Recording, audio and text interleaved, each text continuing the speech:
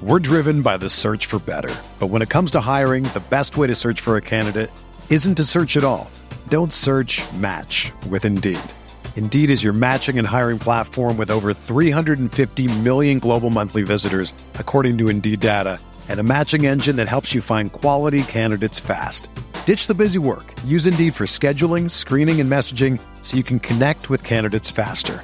Leveraging over 140 million qualifications and preferences every day, Indeed's matching engine is constantly learning from your preferences, so the more you use Indeed, the better it gets. Join more than 3.5 million businesses worldwide that use Indeed to hire great talent fast. And listeners of this show will get a $75 sponsored job credit to get your jobs more visibility at Indeed.com/Blue Wire.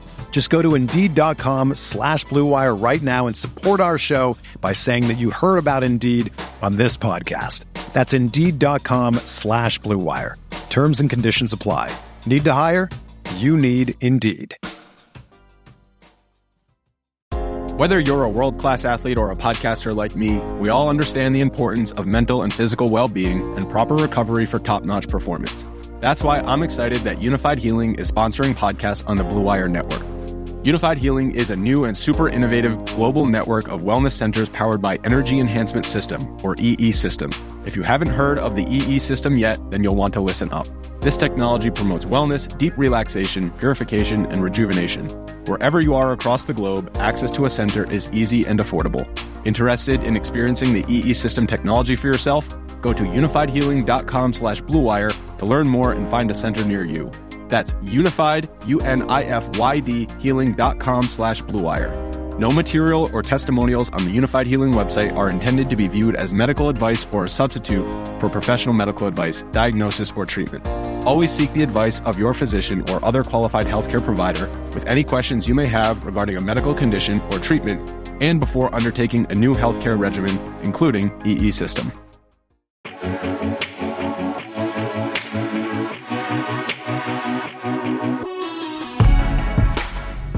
What's up, Roto Grinders fam? Welcome to Week 10. Yes, it's already Week 10 of the absolutely epic Early Week podcast. I am your host on this wonderful show, JM to Win, and it's wonderful because of the guys I'm hanging out with, Grant Neefer and Bobby Firestone. Bobby, how you doing? I'm doing good, man. Happy to be here with you guys. Didn't have a great NFL weekend. That Julio drop sort of changed the game flow. I had a lot of Julio, McCaffrey, Newton stacks. So that kind of turned my day around a little bit. I had Hilton, but not enough apparently. So not a great week, but ready to get for it back towards another one. It's been a little bit of a rough go this football season, but fortunately I've played a little smaller because I just feel like I can't tell what's happening week to week sometimes. I just never seem to have the right plays in the right spots, or there's injuries, and I don't know. Just looking forward to trying to come back at it again this week, I guess. Yeah, it's also been a weird season in that I don't think we've ever seen chalk get this heavy on certain players. And, I take a different approach in cash games than most, in that I really don't worry about ownership at all. So the week when Eric Decker was, whatever he was, 60% owned in double ups and put up 0 points, I didn't have Decker anywhere near my rosters. But that can also backfire because this week I felt that T.Y. Hilton was not the best play and did not use him. And had said, thank you, Grant. I'd said in my article and on my show that the week would basically hinge on T.Y. Hilton, whether or not you rostered him, because he really could get 5 points and ruin everyone's rosters, or 35 points and crush everyone who didn't have him. Yeah, I think it was from a game theory perspective, I think that was actually a really correct decision. Yeah, I mean, and just you take the a high variance play, and you have to take one side or the other on it, especially when he's going to be highly owned. So, interesting week for me. I did have a team I almost settled on as my main team at 4 a.m. on Sunday morning that would have put up 181 points and had a really nice weekend for me that had T.Y. Hilton, but obviously did not end up there. Grant, you seem to be in good spirits. So what do you have for us for Grant's rant? Oh, gosh, I don't know why I would be in good spirits. Today, I spent 3 entire hours at the DMV, and I wrote down notes about what ridiculous things happened to me. First of all, if you see someone smiling at the DMV, they are clearly a sociopath. Never ever talk to those people because it just gets weird. Just trust me. I don't know. I guess that's one of the only. By the way, that's about it. That's the only thing off. No. I also like. Do you ever see like up in Portland people wearing surgical masks just around? Not often, no.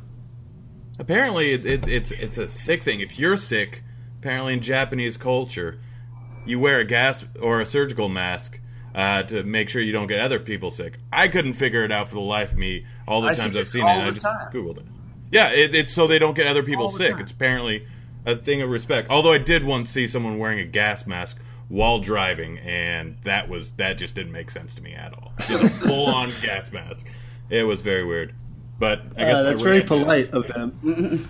Yeah, my rant is I found out I know 2 people who have had wet dreams on an airplane. Don't know what I'm going to say about that, but it's just out there. I don't know what you do. Does that tie into the DMV at all? Did you meet them at the DMV? No, but the bathroom was very smelly there. Like the dirtiest bathroom I've ever seen in my life. It was. I didn't wash my hands. Well, your mic's already messing up, so we must be 3 minutes and 55 seconds into the show. Oh gosh, is it still messing up? No, not at that moment. Okay, well, Ray LA Internet, I guess. You sound so sad now. Oh, I want my internet and mic to go well. That's all I want. I just want to make you proud, Dad. I have something that can make you happy. We have punishment to dole out. Do you want to wait till the end of the show so you can come up with a suitable tweet, or do you have something for me? I'm just gonna go with the first 3 thoughts that came in my head. Oh, I've got the third one already. Well, let's see if I can figure it out by the end of the first 2. Hey everyone, I would like to invite you to tickle my pickle. Hashtag full sodium. Hashtag they're green. Hashtag Hulk smash.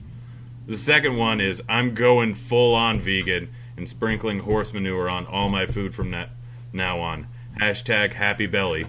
I had a third one that was way less mean. Oh, it's skibidop boppity bop, boop bop beep bop, boppity boop boop bop. Hashtag I'm a scat man. I would deem that third one not up to your usual standards. So while I would happily take that and get away with it, I'm going to take the second one with the horse manure because that's too good to not post. Yeah, I didn't want to be too mean to you this week because someone decided to change the tweet I sent him last week, and I'm still angry. It's only because it didn't fit in correctly. It was not like I was trying to get out of it. We talked about it during it. You're allowed to quote the tweet and say, listen to the early week pod to see why. All right, well, I was already depressed about my week at the time, so I wasn't paying attention. It was a really good tweet, even with the changes in it. By the way, I almost took down I didn't tell you how my week went. Almost took down the fantasy draft live queue, and then Dez got injured, and they never did anything in the fourth quarter.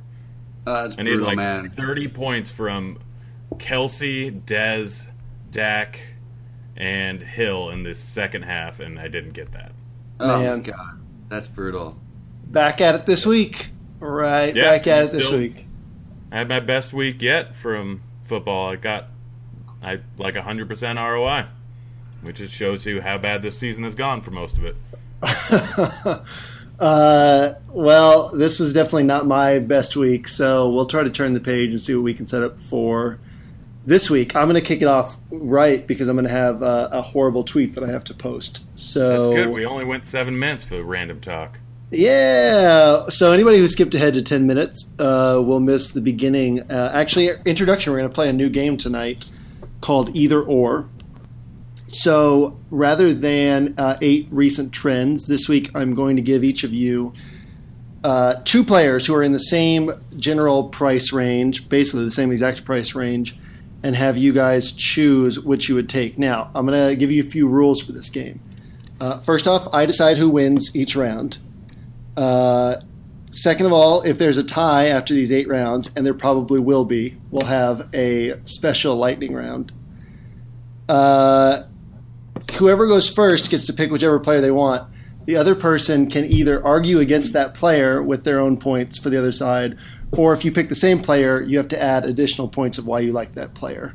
Does that make sense? Deal. This sounds like Bang, Marry, Kill, but different.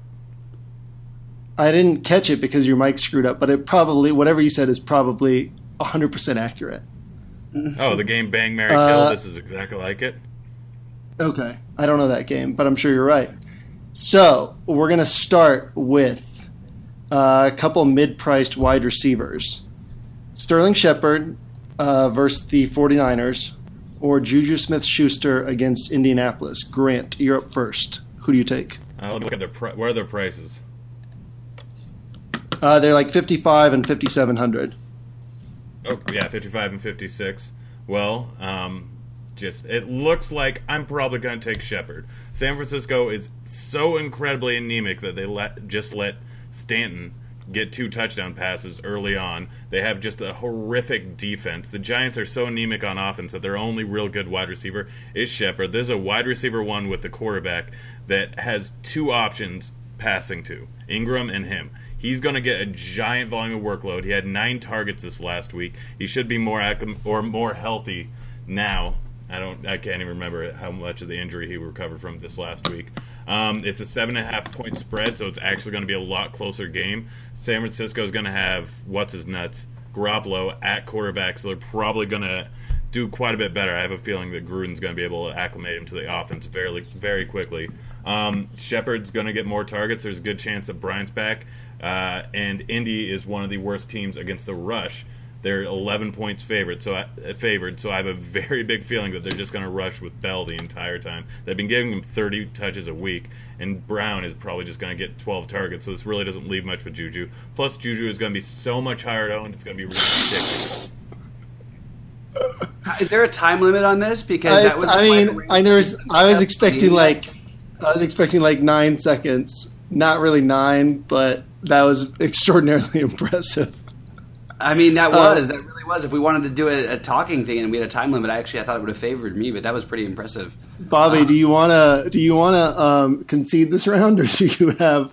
I mean, I'll concede it. I agree. I take Sterling Shepard too for a lot of Grant made a lot of good points. He's the number 1 receiver. The one thing that Grant didn't touch on at all is game flow. I think Pittsburgh can win this game on the ground. I don't think Smith-Schuster is anywhere near as much of a lock to see anywhere near the workload that Shepard is. Yet somehow I feel like he'll be more popular. Wait, I got. No, you touched on it. We fell asleep toward the end there. Oh my goodness, I don't even get to talk on this one. I'm telling you, I had a whole other point to it, and I'm just saying the actual game, like Grant was saying about the San Francisco secondary, it's a joke, and they're going to get lit up by any number 1 they face. It will happen the rest of the season, and I'm not going to keep trying to argue this one because we're just going to give it to Grant, and he interrupted me when I tried anyway. So, all right, Grant gets the first point. Grant, I was surprised. I really thought we would get a Smith-Schuster from you, given how much you love him. But I do agree with both you guys. Just the fact that Shepard is locked in as a number 1 receiver. It's going to be a ton of targets for 5,500 on a talented wide receiver, like just locked in targets. So you got to like that.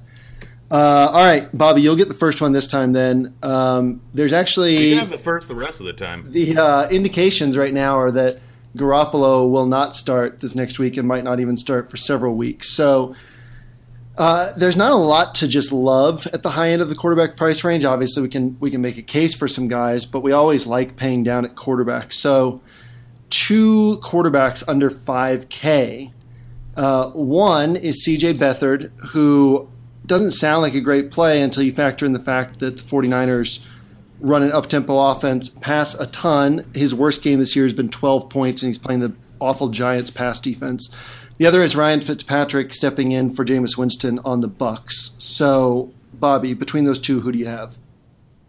I know who Grant's going to take here, so I'm going to beat him to it. I'm going to take Fitzpatrick on the Bucs. I still believe that he has playmaking ability, and he still has some playmakers even without Evans on that offense. There's enough targets for him. He loves to use his tight end. I think him and Brate make a great pairing. I don't really have any faith in the Jets defense as a whole, especially the back end of it. I think that there's A lot of weaknesses here. I think this is still a spot where Tampa Bay is going to try and run their regular offense. I don't think they're going to be able to run the ball as easily as they're probably going to try early on. I think the Jets will be able to match Tampa Bay. I actually really like this as a game stack. I think that it makes a lot more sense. I don't really have any interest in playing Beathard. I understand it. I just don't think the ceiling is really necessarily there. I think he's really bad, personally, and watching him play might be biased, making my opinion a little bit biased, but there's no way I'm playing Beathard, and there's a good chance I'll play at least a little bit of Fitzpatrick. I think there's a chance he could actually surprise some people here, and this is a team that could be also, if they're, in any kind of game flow situation there, if they can't run the ball, he can create a lot more than Beathard. Well, I don't know, actually. Beathard has some pretty good wheels, too, but I definitely am leaning towards Fitzpatrick. So, Bobby, saying all that, I take it that if Evans does get his suspension overturned, you'll have serious interest in Fitzpatrick this week. Yeah, I still have some interest anyway, but I definitely will. That'll have a large determining factor of it. Right on. Grant, what about you? Any chance you'll go Beathard over Fitzpatrick? I'll make the argument for it. Let's see, Beathard. Yeah. He is going against the team that, although they are known as having a great secondary, they are ranked 14th and 31st versus wide receivers 1 and wide receivers 2. They're ranked 23rd in or 24th in DVOA overall against the pass. They're not a very good team, and even though they are a crap team there in San Francisco, crap team in the Giants, San Francisco's worse, so they're going to be coming from behind because of that terrible defense. So they're going to be passing a whole lot more, while Fitzpatrick, because Mike Evans is out and because of the fact that he throws a lot of interceptions, they're likely to lean more on the run. Even in his 31 passing touchdown season, he still had 15 interceptions. He had 17 in 14 games last year. He's always been a guy that's thrown a ton of interceptions, averaging over 1 per game. And they know that. What they're going to do more is rely more heavily on the run, because Doug Martin is actually a decent running back. New York is 24th versus the run. You should lose based on that comment alone. Just for saying that. I'm laughing because Grant sounds like a robot. He's just like, Grant, you just clicked into like stats mode and just fire him off like crazy. I love it. Fitzpatrick is one of my favorite quarterbacks in the league. Grant's getting another point for his fearless effort to talk down one of his favorite quarterbacks. You bring up good points about the reasons to like Beathard. I think we're probably all in agreement that Fitzpatrick is a better play, but there are certainly reasons why we could like Beathard this week. Like, it won't surprise me if he puts up 20 points and if Fitzpatrick puts up 14 or 15. With that said, I think that the likelihood is higher on Fitzpatrick. He's a better play, but I think there's a case to be made for both. Bobby, you mentioned the fact that he has 2 good tight ends that though they're not known for blocking, they can block decently. They're probably going to have a lot of 2 tight end sets, in which case they're going to be running the ball and then just doing short dump offs from Fitzpatrick afterwards. Safe throws where he's not likely to throw a pick, and he doesn't need to get a whole lot of yards against this Jets team that goes at a slow pace, and they aren't going to likely to put up a whole lot of points in this game. I'd like to point out for listeners that I did not send these questions to Bobby and Grant beforehand, so this is like masterful on-the-fly research from Grant. Bobby, I'm going to give you a good shot at a point here. Same price range against Indianapolis, Antonio Brown or Le'Veon Bell? It's Le'Veon Bell, and it's not even close. This game is going to be won with Pittsburgh's defense, which Indy won't be able to move the ball well on, and with Le'Veon on the ground. We know Roethlisberger isn't as good on the road. I'm not going to make that whole argument because I'm tired of it. Bell is a monster. He should have 30-plus carries if it even matters at that point, if he's still in the game. I think Pittsburgh absolutely routs Indy in this matchup. I could see Brown getting a lot of work early, but I think Bell throughout the course of the game is the safer play with more upside. I don't even think it's even worth comparing. I just think he's the guy I'm going to ride in this spot. I still think Brown is a fine play. I think you can play them both if you want to together. They're going to go nuts in this spot. I think they're going to just destroy this Indy team. But I think it's going to be mostly Bell that does the work. Indy can't stop anybody on the ground or in the air. The truth is that Bell can beat you both ways, so I'm good with Bell. We've seen his workload, his increase. He's got, what does he have, almost 27 plus touches in every game after that first, or 25 plus touches in every game after that first game. I guess he had one was against the Bears, was 22. But I think it's Bell by a long shot. I don't think it's even close. Bell is definitely the guy I'm going with. All right, I like it. Grant, what do you have for us? Brown at probably about, let's say a fifth of the ownership, maybe less. No. I highly disagree. Every single person's going to play Bell this weekend. It's you don't realize that there's so many cash game teams out there that are entered into GPPs that they cause high upside, very safe running backs to just get drastically higher ownership. I can guarantee that people aren't going to be on Brown nearly as much, but he has seen 10 targets in every single game this season, but one, which was against Baltimore. Even if they are blowing a team out, Brown is likely to receive a good amount of targets.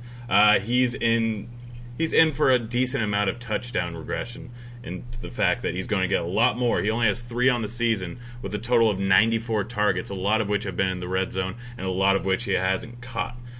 He has had bad matchups for a significant portion of the season. He's gone against Jacksonville, Baltimore, Minnesota. All these teams are great versus wide receiver ones, and now he gets a matchup versus someone terrible who they actually have 61% of the targets, which is the third highest portion in the league, going to the wide receivers. The majority of those are going to wide receiver ones. Ding, ding, ding, ding, ding. I don't know how to stop the time, but that's good. I feel like, Grant, you could just go all day. Like, we could start talking about games from 1977, and you would have statistics that you'd be pulling out of why a certain player succeeded there. I'm extraordinarily impressed with this. But you still don't win that round because Bobby's correct. Le'Veon Bell is the better play. So. Yeah, no, he's absolutely right. You play Bell, but there are some advantages in like a Millie Maker in avoiding Bell and taking Brown.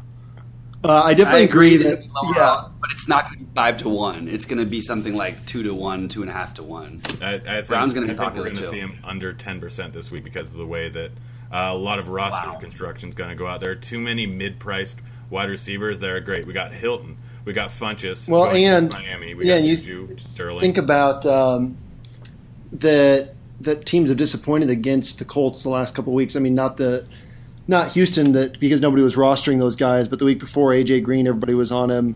Like, I could see people not wanting to pay $9,500 for Antonio Brown because, you know, they paid up $8,600 for AJ Green a couple of weeks ago, and they're like, well, I don't want to do that again. I mean, I think that 10% is fair, but I think it's fairly accurate that he'll be under 10%, or in that range with Le'Veon Bell maybe at like 25 or 30. I don't think we'll see 5-1, but definitely much higher ownership. But yeah, I mean, I think that we all agree Le'Veon Bell is the better play, but there's definitely reasons to consider Brown, especially in tournaments.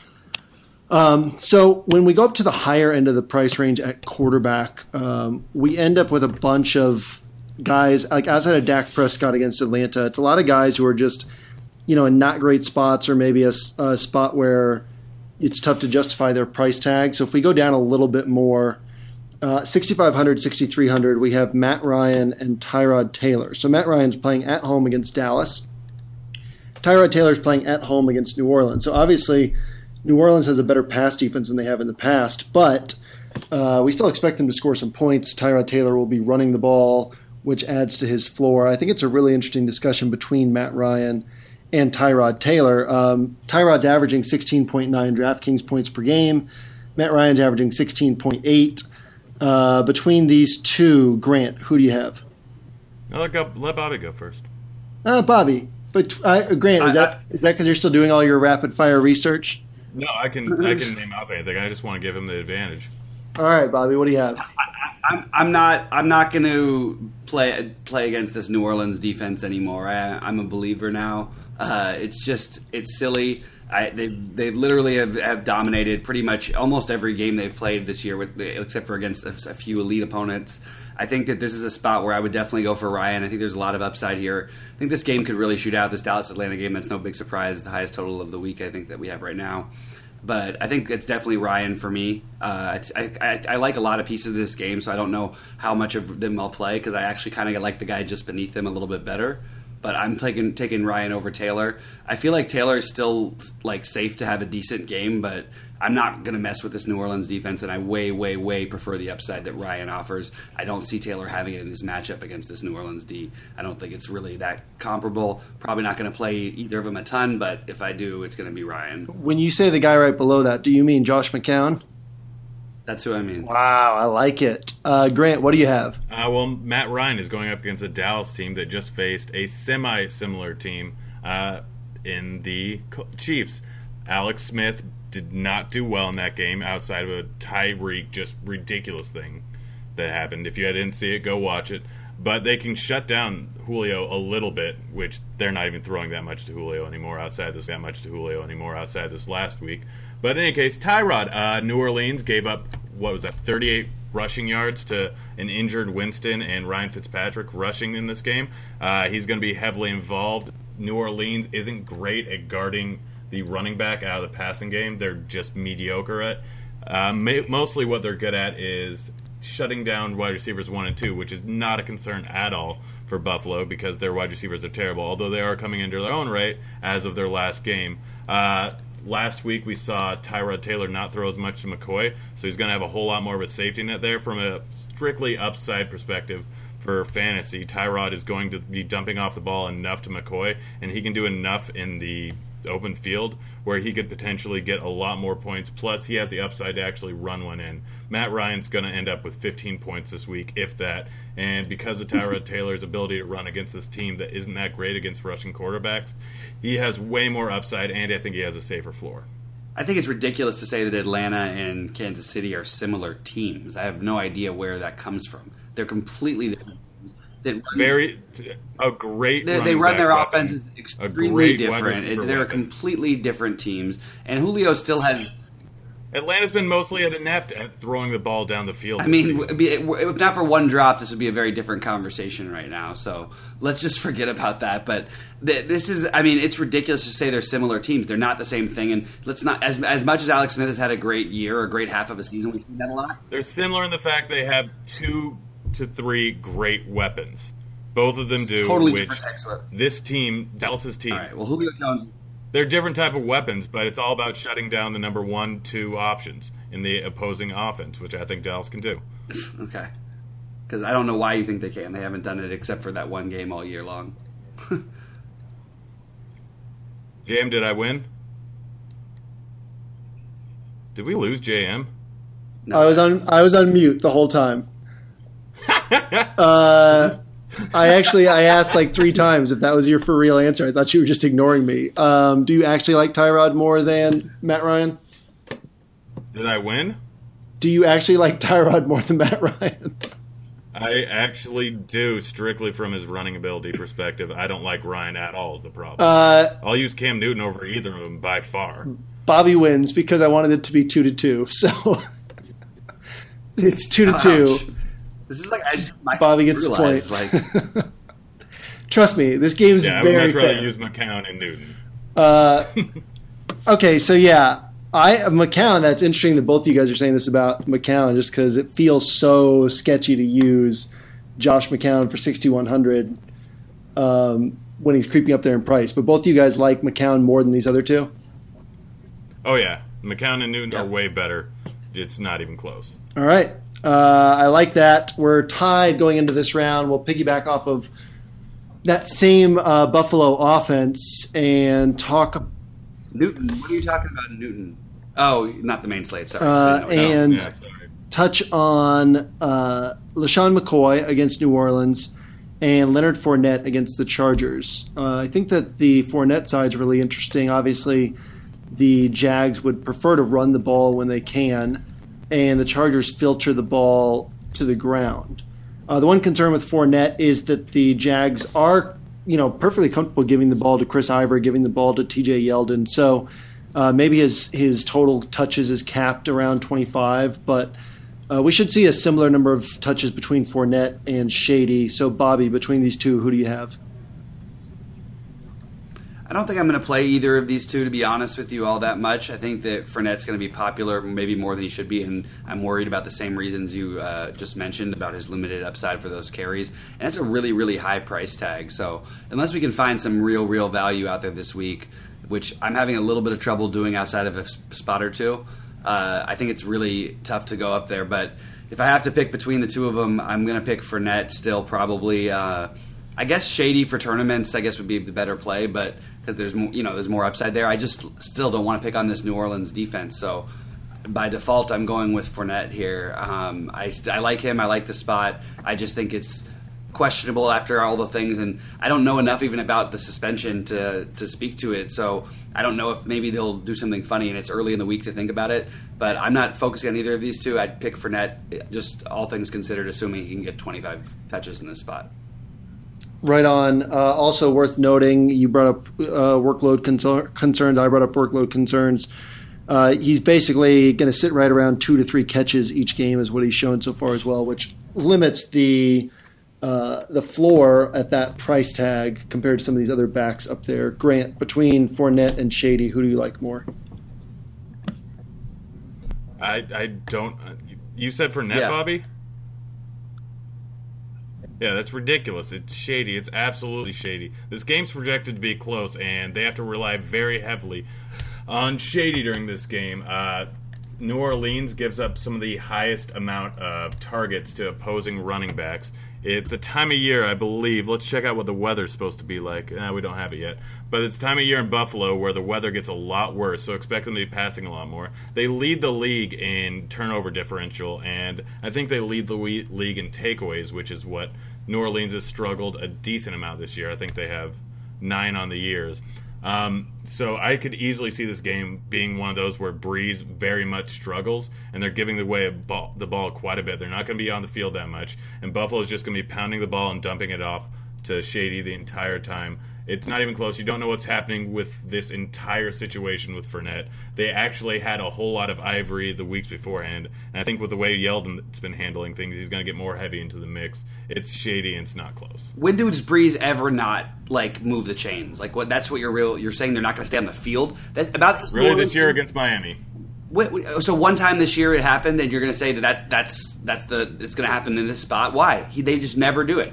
And even in that game against Miami, because Buffalo has a great defense. Also, against New England, they only put up 20 points. Against Minnesota, they only put up 19 points.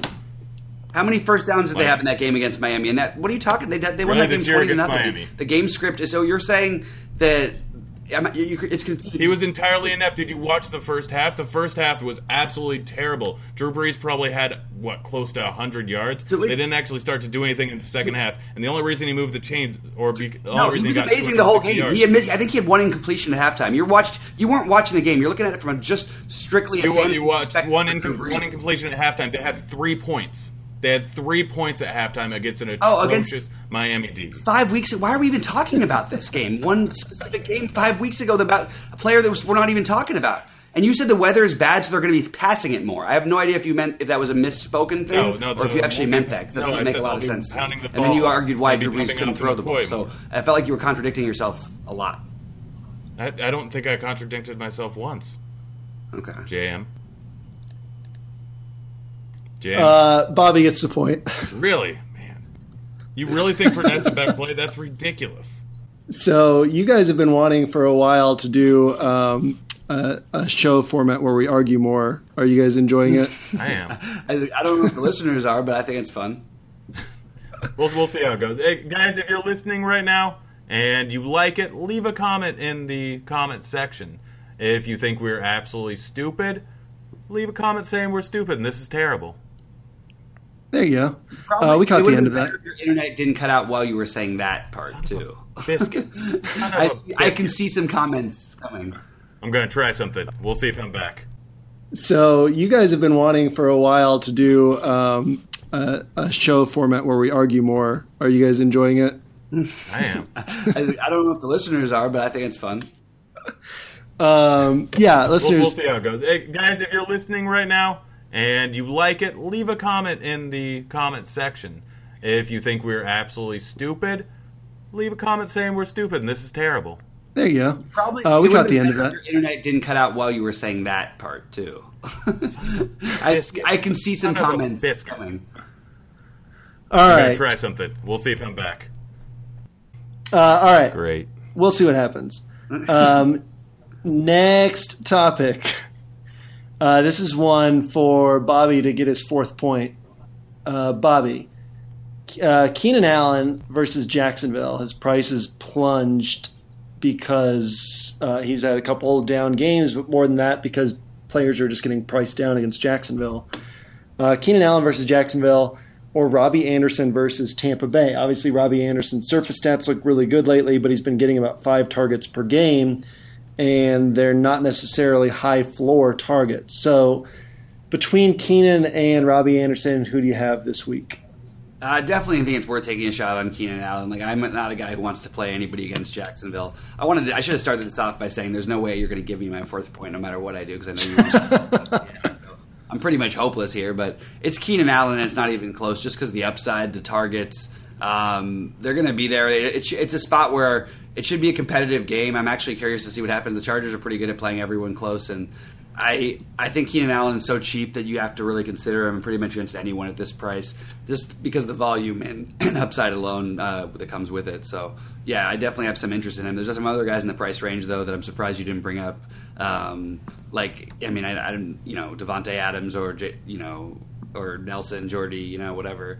I don't know. I wouldn't have played those guys either, but I did think, or even Benjamin. There's a lot of guys in that price range that could be interesting. But I think Keenan Allen is the guy I would take my shots with, other than Shepard, who you mentioned earlier.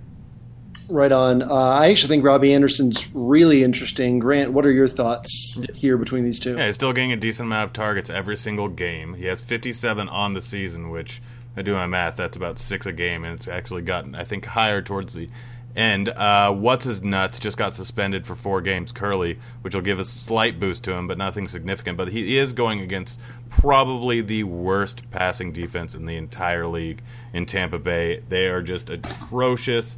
We've seen it week in and week out as someone to target, and you're going to get Allen at significantly lower ownership than Allen, or Anderson at significantly lower ownership than Allen, because a lot of people are going to be on him. But in the past few weeks, he really hasn't had that many targets. He had 10 almost every single week up until the Giants, and then 9 against a terrible Oakland defense, down to 7 against Denver, and 5 against New England in what was an up-paced game. I don't think that they're relying on him nearly as heavily. They're starting to roll more towards Hunter Henry and Antonio Gates. I think they're going to be running the ball more with Gordon, which is what they've been doing in the offense lately. With high ownership compared to low ownership, I think it's a better move to go Robbie Anderson. All right. One other point to add on there is Robbie Anderson ranks, 7th in the NFL in percentage share of team air yards. The only guys ahead of him, Antonio Brown, A.J. Green, DeAndre Hopkins, Dez Bryant, Julio Jones, and T.Y. Hilton. Pretty impressive list. Obviously, the reason why Robbie Anderson's stats don't match with those guys is because, as noted, he's not catching as many of his targets. It's lower percentage targets, and he's not a great wide receiver. But the opportunity is definitely there. I don't know that I think ownership will actually be that big of a gap, just because I don't think people will go to Keenan with a week to process the matchup. I think you can get him well below 10% as well. But I definitely like Robbie Anderson more myself. So, Grant, I'll give you the point. I'm also curious if you actually like Robbie Anderson more, or if you actually like Keenan Allen more, given your affinity for Keenan Allen. I'm going to wait for the ownership report on him, but this seems like a similar situation to both the times they faced the Broncos in terms of a similar defense. He got 7 targets in the second one, 10 in the first. A lot of the second one was game flow, but he's just not really getting touchdowns at all, pretty much, and he's not converting on a huge amount of these targets. He is a great route runner, so I think I actually am going more towards Allen, and assuming it's going to be a similar situation to the Brown situation where he had 19 targets and 10 catches. They're honestly a little bit similar wide receivers. I mean, Keenan Allen's a bit worse, but they're both great route runners, so I'd probably tend to lean a little bit towards Allen, assuming he has lower ownership than I think he's going to. Bobby, if ownership projects to be about the same, does that sway anything for you, or would you still lean toward Keenan Allen in that situation? I would lean towards Keenan Allen, and I could have taken Robbie Anderson with just the reason I'd be afraid Keenan Allen will punch Ramsey in the face. How do you not get suspended for that, and then Evans is suspended? I'm confused. I think it was because Green got kicked out of the game, and Evans didn't. So it's like he's having to take his punishment after the fact. Oh no, he did. That's right, he didn't. I totally forgot about that. Yeah, and I mean Evans was like blindsided. And I mean that was both of them were pretty crazy. I've never seen like two things like that on the same Sunday, but. If you're from Jalen Ramsey... And then there was another fight with Hyde. Yeah, and then there's another fight with Hyde. If you're Jalen Ramsey, though, you technically did your job, right? You took A.J. Green out of the game. He did not make an impact on the field, so you gotta feel good about that. Yeah. All right, so speaking of Carlos Hyde, our next one is two guys who I'm kind of surprised at their price tags. And I would think they would be closer to 7.1K or so. I do think they're both underpriced. They're both obviously a little more expensive. But Jerick McKinnon and Carlos Hyde, and they've basically been seeing the same workload. They're both going to see about 12 to 16 carries. They're both seeing 6 to 9 targets. The difference in the way it feels to pay up is that Hyde is the lead back and McKinnon is splitting work with Latavius Murray, who is getting 19 carries a game. But that should be able to continue this week against Washington with how good Minnesota's defense is. Obviously, if some of the carries evaporate, McKinnon's the one who will see catches. So I think it's an interesting comparison between these two, both a little bit cheaper than Alvin Kamara, who's actually seeing a lighter workload. So, Bobby, between McKinnon and Hyde, who do you have? Hyde, and for me, it's not close. I like Hyde a ton this week, and I'm not on McKinnon at all. I way prefer Hyde's situation. The Giants really have been surprisingly really bad against running backs, and we've seen, look at Hyde's targets go up 8, 9, and 11 the last 3 weeks. I think you can expect a lot of either way, whether he's getting, and I think he still has more or as many carries, if not more, than anyone inside the 5-yard line. I think I read that the other day, but I'm not sure if it was before Sunday. Anyway, he's easily the play here for me. I don't know about McKinnon in this spot against Washington. I think he's probably in a solid spot to have a decent game, but I absolutely love Hyde's upside, and I feel like even his floor in this spot is really good. I sort of like pairing him on the other side with, maybe not Eli, but using Shepard on the other side or somebody on the other side of this game. I could see the Niners having success on the ground, and I could see the Giants having a ton of success through the air. So I'm definitely interested in Hyde in this game in general. Yeah, you bring up a good point with the carries inside the 5-yard line. He's now second in the NFL with 11. Todd Gurley's only one ahead of him with 12. Everyone else in the league has 8 or fewer carries inside the 5-yard line. That definitely makes a big difference in expectations, especially given that McKinnon does not get the first crack at goal line work. Grant, do you have anything that could sway us the other direction? No, because there's nothing you should say that could sway you the other direction. It's just a terrible idea. I've been talking about Hyde for 3 weeks now, talking about how his targets have been trending up, talking about how he's getting 9.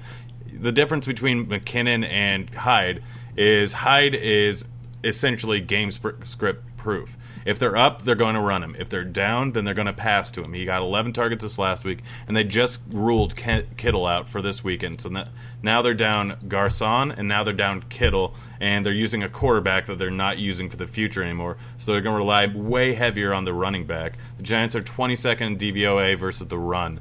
And even if they're coming from behind, Hyde gets catches. If they're going from ahead, that means they probably got a touchdown or they're going to run the ball. So everything in this matchup points towards Hyde, and everything in the Minnesota matchup, very little of it goes towards McKinnon. I mean, still splitting the backfield. Grant, do you want the point for this one, or do you want Bobby to get the point? I think I should get the point because I've been talking about Hyde being great for weeks. All right, you get the point, but then Bobby's going to win the next point. So your internet's been out half the time while you were talking about it, so I should get all the points. I think it's still recording. The program is still recording it on my end, so people at least hear it. I think. Really, that would be. I hope. Yeah, who knows? I could hear most of what you said that time. Every day, man. Every day. Yeah, ever since week 5, when I paid $900 more for Carlos Hyde than Melvin Gordon against the Giants, and that was the week that Hyde got basically benched for most of the game. Ever since then, I've been a bit scarred and have been frightened to go back. But definitely a tremendous spot and tremendous price tag on Carlos Hyde this week. So Grant has a 4-3 lead as we go into the last question, and this is... Oh, I didn't realize that. You can have it, Bobby. The two highest priced wide receivers below Antonio Brown. Julio Jones against Dallas and A.J. Green at Tennessee. Obviously, playing at home is a good spot for Julio. Playing against Dallas is a good spot. A.J. Green's stats are significantly better on the road. Tennessee has a poor secondary. So, Bobby, between these two, who do you have? Well, we have to know whether Julio can walk first. That was pretty... Assuming healthy. Assuming health. And that's another issue is... I assume he'll play. I assume he'll play. I don't think he's going to play healthy. But even still, I'm taking A.J. Green, and I know that's a shocker because I'm the biggest Julio lover of them all. But I'm also the biggest Tennessee secondary hater of them all. Tennessee's gotten away with some really, really soft cake matchups, and I think that this is a great spot to take Green. I would love to play both of them, to be honest with you, assuming Julio is healthy, and put my receivers out like that. I think that's a really, really high upside play on both their parts. And I'm also curious where the ownership's going to land because the pricing is pretty tight this week, so I don't know where it's going to end up. I know they'll probably obviously garner some decent ownership, but I don't know exactly how high it'll be. I don't agree with anyone who is going to talk about fading Julio in general going for like the guy almost just had the best week of anybody in the NFL. He still had 12 targets. Like people have got to chill on some of this stuff. I mean, he deserves whatever he gets for dropping that ball, but that's like it. This guy is not. He's still one of the top 3 receivers, the number 2 receiver in the NFL, in my opinion. I just like A.J. Green in this spot much better against the Tennessee defense that I have been trying to target against all year. They just keep getting these really, really, really, really bad matchups to target against.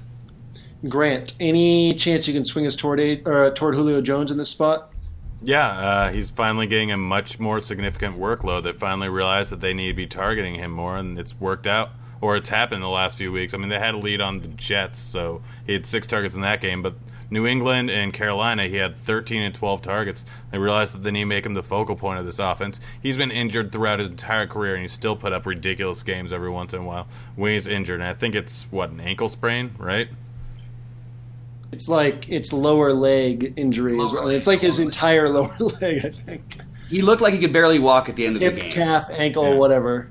So we're assuming fully healthy here. I mean, Dallas is 25th in DVOA to the wide receiver. They have one of the highest target percentages to wide receivers in the league. We saw how they handled Tyreek Hill's little Hill Mary, which is what they called it, which I thought was a humorous pun. I'm going to get this point regardless, or Bobby is. I don't know. It's going to be tied after this no matter what because that's apparently what we decided. But he's getting significantly more targets. There's still a chance maybe that A.J. Green could get suspended. I did jazz hands during that. But he just has a better matchup. He's going to get lower ownership because of the injury worries. It's supposed to be a closer game with Atlanta and Dallas. And look at DVOA. Get every single aspect, Tennessee ranks better than Dallas does. And a lot of that has to do with the fact that they've gotten a lot better in recent weeks. No, they haven't. Let me read their last opponents to you just to prove this. They played Baltimore, Cleveland, Indianapolis, Miami. That's how they got better. That's how you get better in football. You play those teams, all of a sudden your pass defense looks awesome unless you're the Raiders. That's ridiculous. They've had look at the teams they've actually faced. The number 1 receivers they've actually faced that are actually worth anything in the NFL. They had Doug Baldwin, who went completely nuts. I think he had 30 against. What did he have against them? I don't remember exactly what it was. I know that he had a good game. DeAndre Hopkins had 29.5 or 29 point something against them. Those are the number 1s against them so far. You are going to get lit up in this spot by A.J. Green. It's not even close. It's a landslide in my opinion. I got 98 yards from Jeremy Maclin on my main team this last week. I said Jeremy Maclin. Oh, sorry. I thought it was on this show, man. I couldn't remember if it was on this show or not. I thought I said it on some show with Grant. I couldn't remember which one it was. Well, Bobby gets a point for sheer feistiness.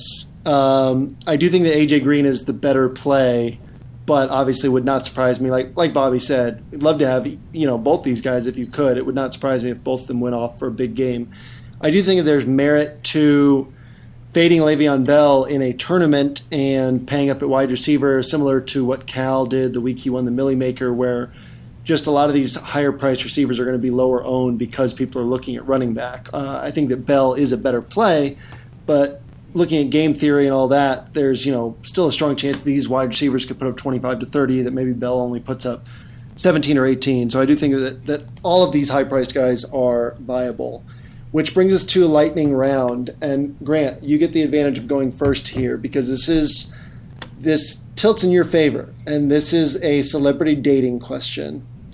Would you rather date George Clooney or John Goodman? Grant, let's hear it.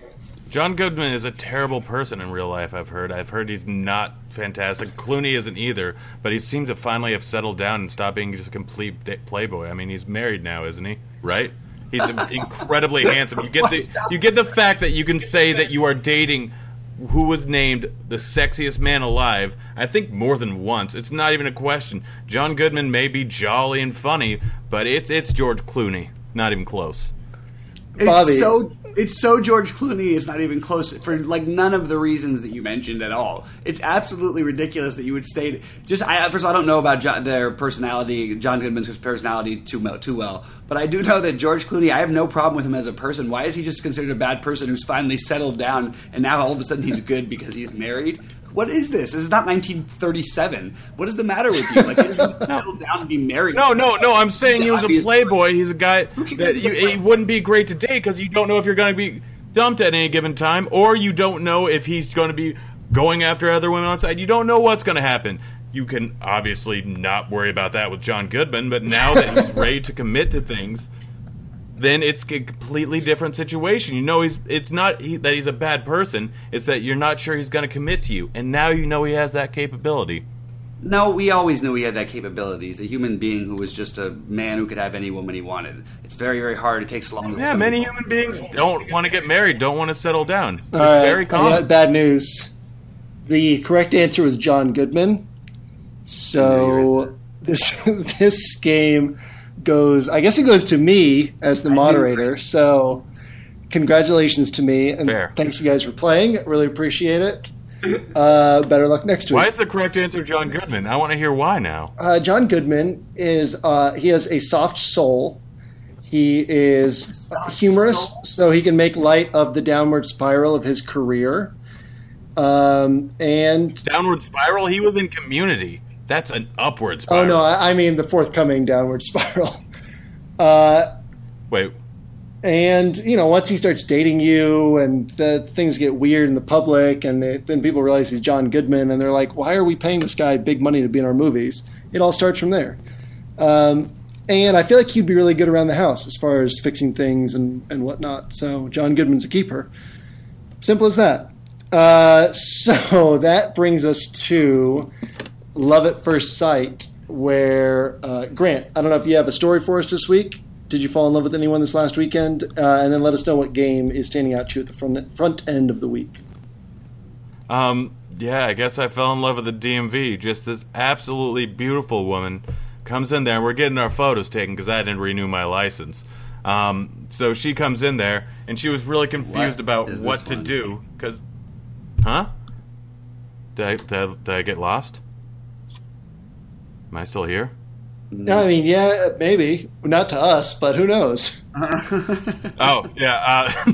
No, but in any case, there was a weird little line, and she asked me what to do, and I told her, you're technically supposed to go to the line, but I'm the only person here, just come up behind me. And so what she did was walk around it 3 times, and then yell sangria, and I just thought that was the most special thing in the world. I mean, just me personally, that's just a beautiful thing. I love sangria. In any case, I don't know how this... just something you wouldn't expect is the New York Giants and the San Francisco 49ers or the San Francisco Giants. Who knows which team they're going to throw out there. It's going to be a great game. Like I said, I love Hyde. He's a great play in this. This is going to be one of those spots where you're going to be able to get all their wide receivers if you want, whichever pairs of them if you want, for near min price, I believe. I haven't checked the price this week, but I'm sure it's terrible. Kittle's ruled out, so essentially you have three minimum price guys that are going to be the main pass catchers in this game, in a game where they're going to have to come from behind going against a terrible Giants defense.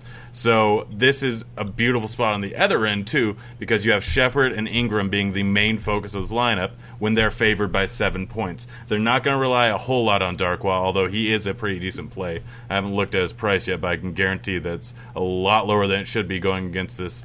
Yeah, it's 4,500. San Francisco is a terrible run defense, and they're going to be ahead. You have 5 pieces that you can get in this game at just incredibly low price, plus Hyde. All right, Bobby, what's standing out to you at the front end of the week? Well, I don't want to be the obvious guy and say the obvious game, so I'm going to leave that Dallas-Atlanta one for you or to the gods. I don't know. I'm gonna we could use their help. Yeah, other than just trying to get as much of Pittsburgh's offense, which everybody's going to do, and because Dallas and Atlanta are so popular, I'm going to go with the one that we were talking about a minute ago in Cincinnati and Tennessee. I think that if you want to make money, bet the over. Look at these teams' recent opponents, and you'll see why and which spots they gave up points and which they didn't. This is a spot where both these teams have a really, really good chance to go off. Cincinnati's defense is, I think they're actually solid, but I think Cincinnati's offense will be able to put so much pressure on them. And Mariota is a great junk time quarterback, so I think this is actually a really good game for fantasy. You can take either side of it. It's hard to know on Tennessee exactly who I'd want. I'd have to probably do a little more digging. But obviously, A.J. Green, Dalton, Mariota, and depending on, I guess you got to depend on Walker's health and then whether you want to play Matthews or not. I don't know if you want to go there exactly, but this is a game I could see there definitely being some upside in. And also, I think that even in a seemingly bad spot against a pretty good run defense, maybe Mixon breaks out one of these days, and I'm willing to give him another shot probably in this spot just because I'm looking to save and pay up a receiver like you mentioned earlier. Man, yeah, the workload is there for Mixon. It's just a matter of time, you think, until he hits. I mean, look, on this week's slate, we have Houston and the LA Rams at 46.5, but the Rams are 12-point favorites, so an absolute blowout. Pittsburgh and Indy at 44.5, but Pittsburgh's a 10-point favorite. Another absolute blowout. Everything else basically is 42 points or below, except for Dallas and Atlanta. So it's no secret that that's the place people are going to look. It's no secret that these two teams heading up the blowouts are the other two places to really look. So I think it's cool to touch on these lower priced, these lower total games. I think that another one is the Jets and the Buccaneers. It's a game that we touched on earlier, but basically just the Jets are going to have success through the air. It's weird to target Josh McCown. It's weird to target Matt Forte and Robbie Anderson. But against Tampa, the Jets are going to have success, and then this will turn it over to Tampa side where Ryan Fitzpatrick will have to get a little more aggressive. I think that the Bucs will go a lot of two tight end with O.J. Howard and Cameron Brate. I think that Fitzpatrick will use both of them pretty heavily. So I think that both guys will be viable this week. I think Deshaun Jackson will have some opportunities for big plays, and I just think it's a spot where it wouldn't surprise me if there are some very fantasy usable pieces, especially when we factor in price. Definitely not a game we're all going out of our way to target with Atlanta and Dallas on the board, but definitely a spot where I think we can get some good stuff. That brings us to bold calls, which we could definitely pull some stuff from our either ors earlier, but I don't know. Where do you guys think we should go this week? We could go mid-price quarterbacks. We could go mid-price running backs. We can go. Quarterbacks don't matter. Oh yeah. Clearly, we could do bold calls on whether or not quarterbacks matter. Just you know what I mean. They're all going to end up bunched up in the same range. Oh yeah, kind of like Goff going off of 33 this week, and all the other guys. You didn't need him to win. You could have won without him. I'm just saying. Anyway, let's get on to a position that matters. How about that? Bobby, you want to pick the position? I don't care. Pick the position and price range. I think it should be one that matters. I think we spend way too much time in DFS in the world talking about quarterbacks. Bobby, pick a position and a price range, blind. No, I want Grant to pick it. I want Grant to pick it and pick his guy. All right, Grant, blind, pick a position and a price range. Go. Let's go. I haven't looked at this. Let's go mid-range tight ends. Mid-range as in what? Like 4K to 6K? 4,000. Oh my God, that's a low end tight end. They priced him up more. Okay. All right, let's go 3.5 to 4.5. No, that's not great either. There's not many people on this slate. Oh gosh, this is terrible. All right, we're not going tight end. Let's do mid-price wide receivers. All right, mid-price. What does that mean? 5 to 7K. All right, and we'll take Sterling Shepard out. Are you guys good with that? Yeah. All right. All right, I'm going to take Robbie Anderson. All right, Bobby, go ahead. Wait, we're talking about just what's the price range again? Sorry, one more time. 5 to 7K, wide receiver, point per dollar. 5 to 7K. I can't go below 5K, huh? Wow, I've got a really. It's not a bold one, but he hasn't done it yet. Shoot, I had my guy was beneath 5K. If you want to go lower, I'll go Marquise Lee. Okay, I like that. Actually, that call a little bit. But if we went below 5K, then I really like Deshaun also, but I don't think that's bold. So, you know what? My guy was actually I was looking at a different thing. All right, I'm gonna go back for my. This sucks. I really wish I would have thought about this one a little more. I'm going to go back to Keenan Allen just based on past history, workload. I think that there's a chance for a big game just based on the price alone.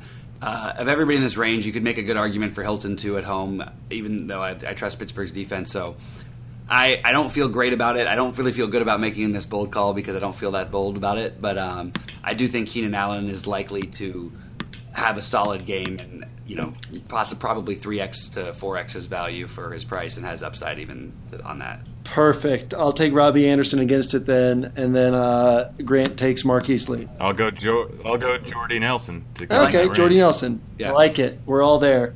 All right, so now that I've secured a win for next week, look for my tweet on Tuesday. Bobby, any final thoughts before we get out of here?